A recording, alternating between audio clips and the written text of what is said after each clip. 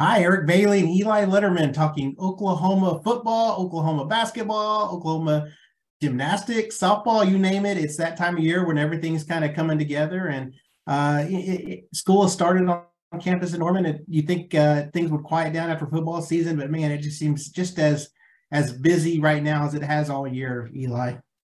I mean, we don't call it the world's best OU podcast because we cover just one thing, man. I mean, there's everything going on right now. It feels like somehow, and like you said, football's done, and now really will probably slow down with the transfer portal closed, and as things stand, Brent Venables' staff is intact. So I don't know what other developments we'll get on the football end for at least for a couple of weeks, but between men's and women's basketball, we got softball and baseball coming, gymnastics, the home opener Sunday night. There's a lot going on in Norman. Let's talk basketball first, Eli, because we're kind of in the heat of Big 12 basketball and just a tough loss for the Sooners in Stillwater, which has really turned out to be a real tough place for Oklahoma to play in recent years. And it was one of those games where first half, it looked like they were going to do really well. They had Grant Sherfield really going off on it. And Cowboys just found a way to shut him down and really pull away in the second half. And just a tough defeat for the Sooners, who still, and we look at some of these bracketologists, they're still right there on the bubble Yeah. in the tournament right now. I mean, it has become a slight house of horrors for OU. We don't know how many times they'll go play in Gallagher Arena before they go to the SEC. But as things stand, it's 4 straight losses. Their last win there was in 2019. So Stillwater has not been a friendly trip for the Sooners. And this was maybe if you're listening on Spotify or Apple or wherever else you get your podcast, you won't see this hand motion, but up and down, up and down. That's been this OU team is that night to night or game to game. You just don't quite know what you're going to get. In this case, it was half to half. In the first half, they looked good. I think, what Grant Sherfield's scoring, it was at one point 13 straight points, 15 out of 17. Probably masked the fact that the rest of the offense and everyone else in that rotation was struggling offensively. But Grant Sherfield was great. And then after halftime, not only did he go cold, he went 0 for 6 from the field, didn't score, but the Cowboys started hitting on everything. Started with that Woody Newton 3-pointer and descended from there.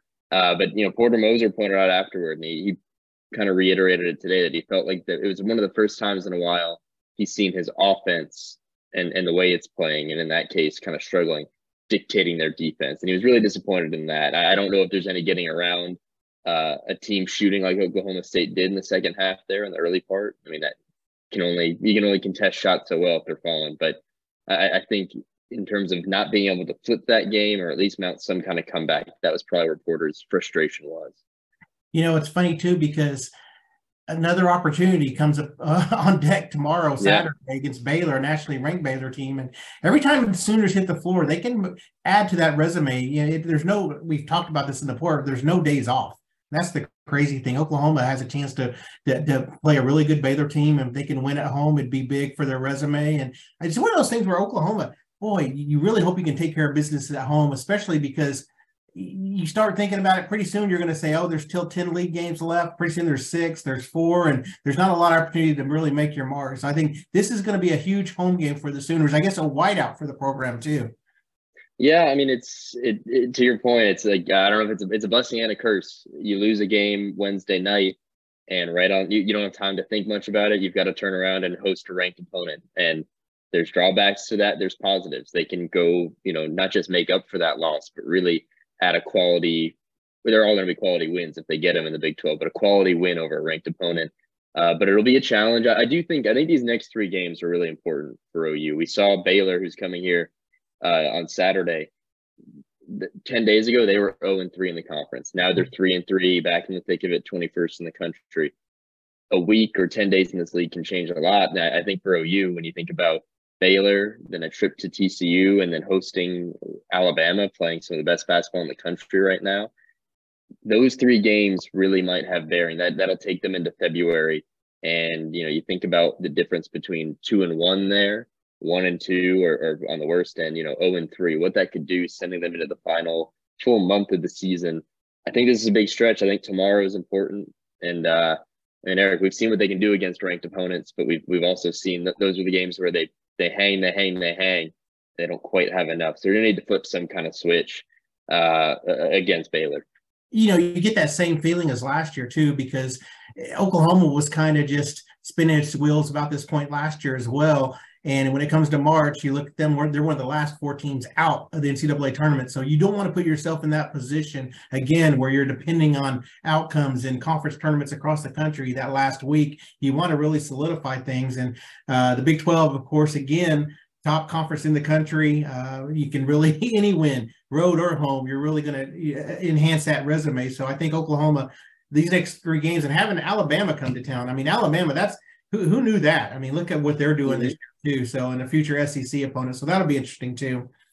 I would just add though, I don't think it should be thrown away that maybe the opportunity that the Sooners threw away there on Wednesday, just because as you say, you don't want to leave it till the end.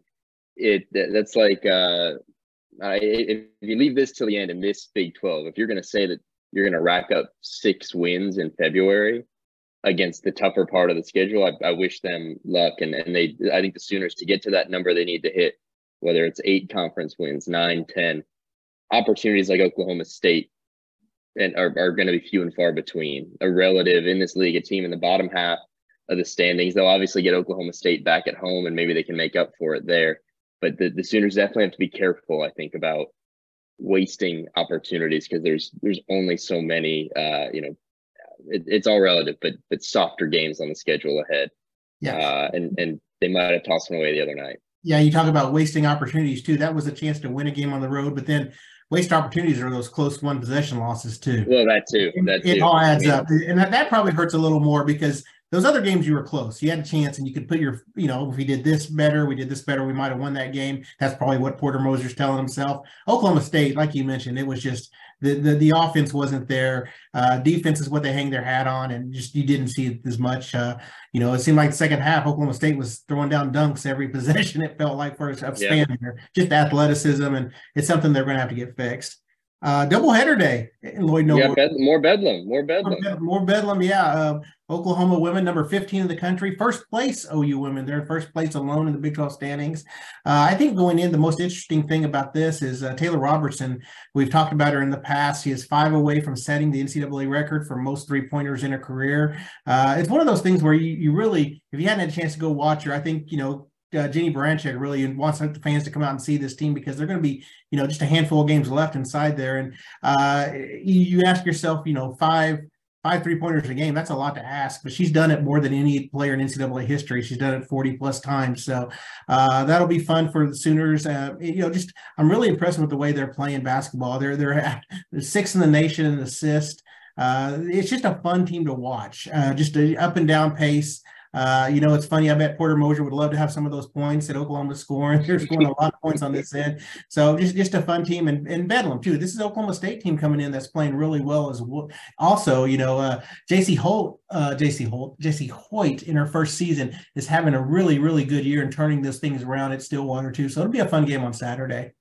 There's certainly some juice to this one, and I think Taylor Robertson is the story. I want to ask you about a story you're working on about Taylor right now, but just to the point of this OU team and the caliber, the other night, I think it was on display. Maddie Williams can lead with 19 points, and you've got Anna Lanu said.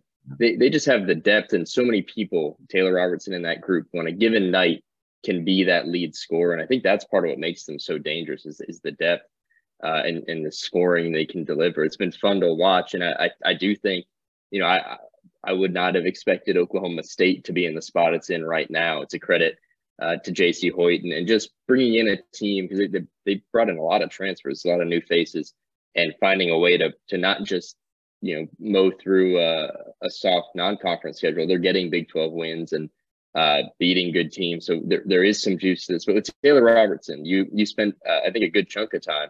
The last time we were on here, you were with that OU backdrop from the media room in Lloyd Noble. What struck you about Taylor at this moment? Because you're finding her now toward the end of her career. She's on the precipice of this record. Stories coming up soon. Had a chance to talk to her, not just about the 497 3-pointer that she's chasing, but just about how she got to where she's at. And what impressed me is talked about her dad. Her dad passed away when she was in high school, but her dad's the one that taught her to shoot. And he never let her shoot 3-pointers. She never shot threes. It was always 15, 18-foot mid-range jumpers. When she was a baby, when she was 3, The goal was, okay, use the right shooting form and hit the bottom of the net. Then it was the middle of the net. Then it was the backboard. Then it was the rim. He made sure that she had the mechanics of shooting first before she went out and just tried to make baskets. And that impressed me too. And it's tough on her not having him here to see what she's been able to accomplish. But Jeannie Bronchak put it best. He's here. He sees everything. And everyone knows that he's seeing what she's about to accomplish. She's, like I said, she's 5 away from setting the NCAA record for three-pointers in a career.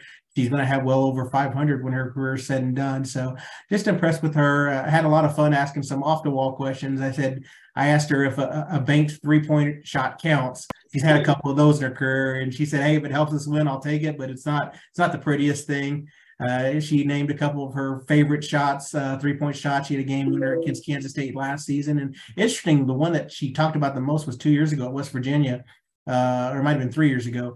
It was during the COVID year when she hit a big three-pointer to help them beat a nationally ranked West Virginia team in Morgantown. So we talked a lot about her three-point shooting and what she does, her routine, and just her advice to younger shooters. What would she tell those younger kids that want to be like her? And she had a really neat advice for those. And that'll be in Saturday's Tulsa World as an advance to the Bedlam game.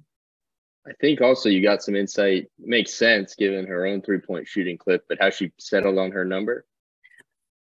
Curry. This is a Curry. That's it. I mean, it's Curry. Steph Curry. That's number 30. She was number 23 in high school for LeBron and Michael Jordan, and then she moved to 30, and that's how she's been number 30. In fact, both Curry brothers, she's really big fans of course, shooters. She's going to be a fan. There you go. So, and that's what it is. And she ideal just really loves watching Curry shoot, Steph Curry shoot the ball. I asked her, does she use a mouthpiece? And she said no, she can't use a mouthpiece because we see Curry with the mouthpiece out of his mouth. Yeah. But everything else she does, the success she has, it's pretty amazing. So the young lady wants to play in the WNBA next year. I think with her shooting ability, she'll get some definite looks. So it's going to be fun following her career the rest of this year, as well as post OU as well. Well, it's setting up. Well, one, I think Taylor needs to see my jumper at some point. That might add a little more inspiration. But it's setting up for a really good day, I think, at Lloyd Noble tomorrow. We're recording this on Friday, Saturday, and I think fact is these double headers probably get scheduled in theory so that you keep a men's basketball crowd there for the women's game. But I'd argue right now those roles are very much so reversed with everything the women's program has going for it. And I think some of the feelings folks have about watching this particular OU men's team. I know you go on Twitter, but even, Porter Moser, he had his radio show last night. I'd imagine when he's out in Norman, he's hearing from that vocal part of the fan base as well about just these tight games or some of the performances. But if you want kind of that good juju, it's all on the women's basketball side right now. It's going to be interesting, Eli, too, and we see this every year, the first games after school comes back, and I think we'll see it tomorrow, and I'm sure Twitter will blow up. The football players will show up. The new players will show up at a basketball game. Go. I wouldn't be surprised if we see some football players in the stands, and, former quarterback, I know I don't like, some fans don't want me to bring his name up, but Caleb Williams, when he was at a game, they introduced him and the fans went nuts. And I'm really curious if Jackson Arnold makes an appearance and everyone recognizes Jackson Arnold at the arena during the basketball game. So that's going to be fun to see. I think there's only one person who could get a bigger round of applause who just got to campus than Jackson Arnold. Peyton Bowen? I think that'd be Peyton Bowen. Yeah. I think Jackson Arnold will get a huge one. And then I think I'd assume, given their relationship, I believe they did indeed follow through on being roommates. I think Peyton Bowen would garner an even greater applause. Now, here's a question for you. Peyton Bowen saved it till pretty late, right, to make his call? Yeah. Obviously. You think Jackson Arnold had lined up another roommate and then had to have an awkward conversation because his buddy from Denton was joining? That's interesting. We might have to dig on that. That'd be fun. Yeah. Oh, yeah. Hey, you got to go to Peyton's here. So, no, it's really interesting, too. And we talk about the newcomers. Of course, classes started on Tuesday on campus in Norman. So guys are getting used to not only their classwork, but Jerry Schmidt and the off-season conditioning and transfer portal guys, too. I think the window finally closed on Wednesday. And I think Oklahoma really did well in trying to really lock up what they needed going into spring football. And that's important with a lot of these guys being in place for spring drills. I think that was the big thing. And I think Oklahoma did pretty well. We look at a lot of these recruiting sites, and Oklahoma's top 10 in most of them for what they did in the portal. Yeah, I think they really did address some needs. It's funny you mentioned Jerry Schmidt. I got a real kick out of the photo that OU put out of him helping the freshmen move in. He looked like a dad just dropping off kids, and it was just like little. And Robert Spears Jennings, I believe, is the one who tweeted it. It's just like little do they know what's ahead of them. I'm like, he looks so nice and friendly pushing one of those pull carts. They don't know, I don't think, what's in store for them. But you're exactly right. I mean, but they got the freshman on campus. I think it was 13 or 14 with Kendall Dolby, I think, is the later out. But the transfers, that was, they were going to have to replenish. When we saw that they didn't lose a ton to the portal in terms of guys who contributed in 2022, but it was going to be a place to retool. They had to address the needs of holes left by guys going to the NFL draft. And they really did that. I think the biggest of them in the end was probably Walter Rouse, who comes in. He was the Stanford, a 3 or 4 year starter there, 39 games, commits to Nebraska, and then a couple of days later flips and is coming to the Sooners. And I think that was really the last hole that needed addressing, was the O-line, having that really staunch left tackle there with Anton Harrison. Off to the pros. I think that was big, and that flip probably puts the bow on what was a pretty solid transfer class. What a way to finish if you're Brent Venables. You're right, to get that left tackle that you need.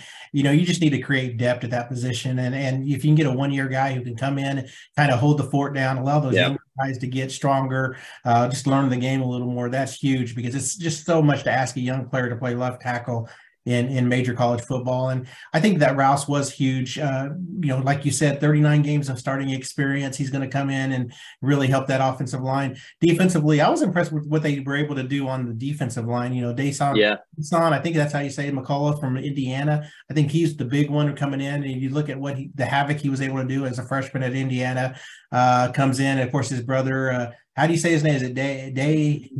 I think it's Day. Day. Yeah. So he's coming to school with his brother, but he brings experience. You get Rondell Bothroyd. I'm gonna have to learn to say these names.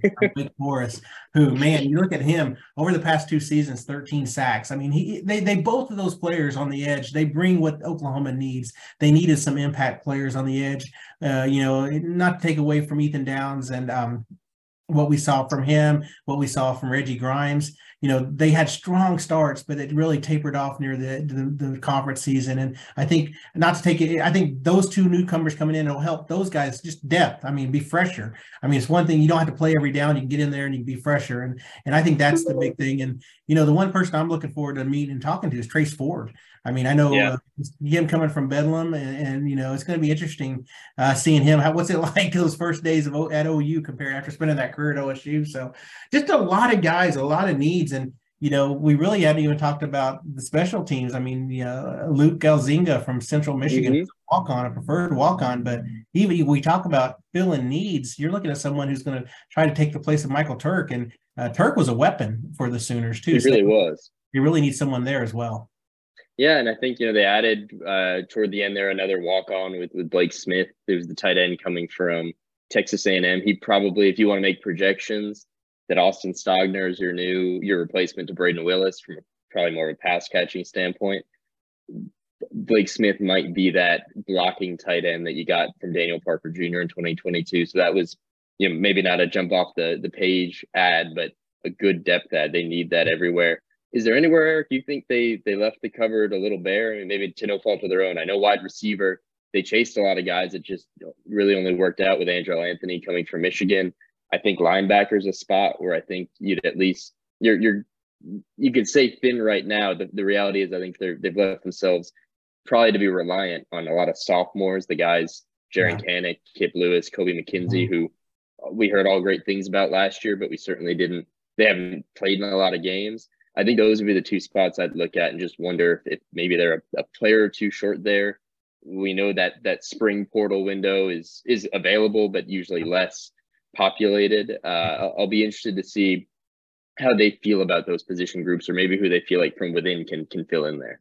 Yeah, you mentioned linebacker, and that's right. They really are going young. It's a youth movement. I don't think there's anything wrong with that. I mean, we look at the potential of all these guys. I mean, Jaron Kanik, how much would you like to see him on the field? A lot more than he was this past year. And guys Certainly. like him are going to be asked to do a lot more, but I think they're prepared for this.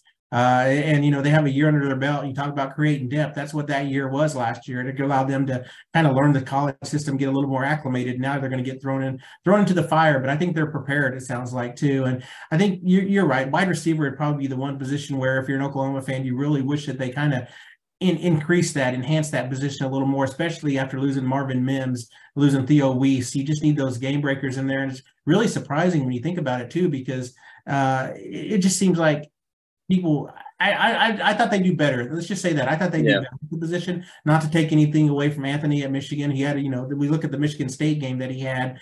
He has potential. It's just one of those things where maybe you're counting on these younger guys. You're counting on Jalil Farouk a little more next season too. So just. Depth wise, I think that's the key, but there's not a lack of talent in the position. You just wish you had more. One player that I really want to see too, I'm gonna switch gears on you, is Reggie Pearson from Texas Tech in the defensive secondary. I mean, he's a guy that's played a lot of football, and you look at those safety positions, they're losing a lot back there. And I think the secondary is going to be a lot better than it's been in years past, not only at the safety position, but the cornerback position too. So you can see this thing starting to form under Brent Venables. You can see it start to come together. Of course, nothing's seamless, nothing, there's never a seamless transition. We saw that last year, but I'm really interested in seeing how that secondary kind of builds itself up. Yeah, and the thing too, once spring camp kicks off, we will talk about the cheetah position to the point of like nausea. But I do believe, I'm curious, is Dasan McCullough a guy maybe they see filling a role like that? Could Reggie Pearson be a guy they see filling a role like that? That's the defensive spot for me that I'm just continually interested in, for a defense that continues to recruit, and they'll talk about it all the time. Just versatile, athletic guys who can work in space, and that's what that position's about. We saw it filled by a lot of different guys last year, and I do wonder. I'd imagine somebody that was not on this roster last year that they brought in the portal might be somebody they view as being able to play that role, and so it is. We can project all we want, but I'll be very interested to see who they see as a candidate for that role in the spring. We do have a date for the spring game, April the 24th. Eli, this is probably the earliest announcement for a spring date that we've had since I've covered the beat. That date hit social media this week, and I was stunned that it's already out. I've got to hit you with a fact check. You said the 24th, Saturday, April 22nd, man. Is it really? Okay. You're slipping. You are slipping. Oh, man. So it's 1 week after tax day. That's how I'll remember. Taxes are going to be due one Saturday, and the game's going to be the next Saturday. So I'm glad you fact checked me on that one. Good job. We're going to see if Kyler's back in town that weekend. I wonder if I just wonder. I think we just might see him that weekend. Yeah, the spring game was built around Kyler's schedule. Maybe I'm kind of curious about that. Of course, we're waiting to see another statue out at Heisman Park. So more details in terms of tickets and game time and all that come in the future. But everyone has a date they can circle. So April 22nd. There we go. April 22nd. 22. I'll remember that. So. Before we wrap this up, I just want to talk a little softball. The Big 12 announced, I think baseball will come out next week, but the Big 12 announced their preseason poll. No surprise, Oklahoma picked to win the Big 12 for the 14th time out of the last 15 seasons. It's pretty incredible mark. They had 7 on the 12-member preseason team, which is crazy. They had 7 of the 12. Oklahoma State had 2. So, the Bedlam schools made up 75% of the all Big 12 team. So that's pretty incredible. And of course, Jordy Ball, just a unanimous pick, along with Tiare Jennings. And Kelly Maxwell from SHU was a unanimous pick. It's hard to believe softball. It's just how this has grown for Oklahoma. And we were talking about this before we got on the podcast.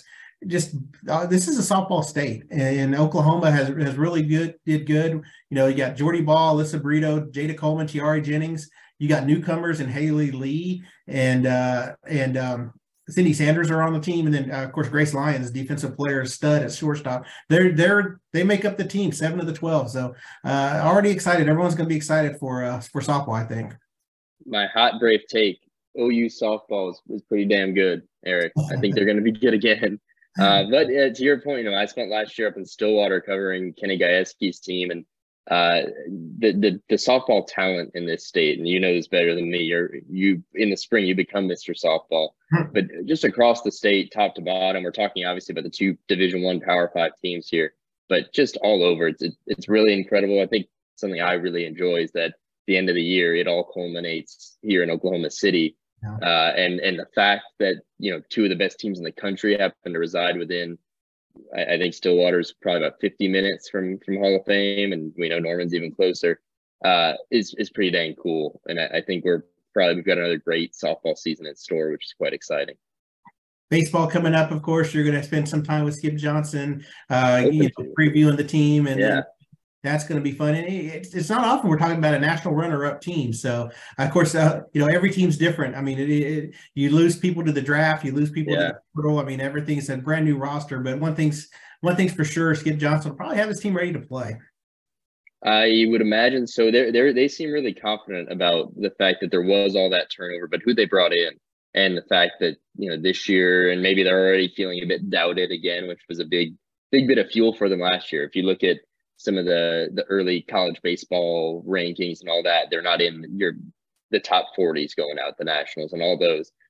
I'd imagine for Skip Johnson, that's just all the fuel you can get right now.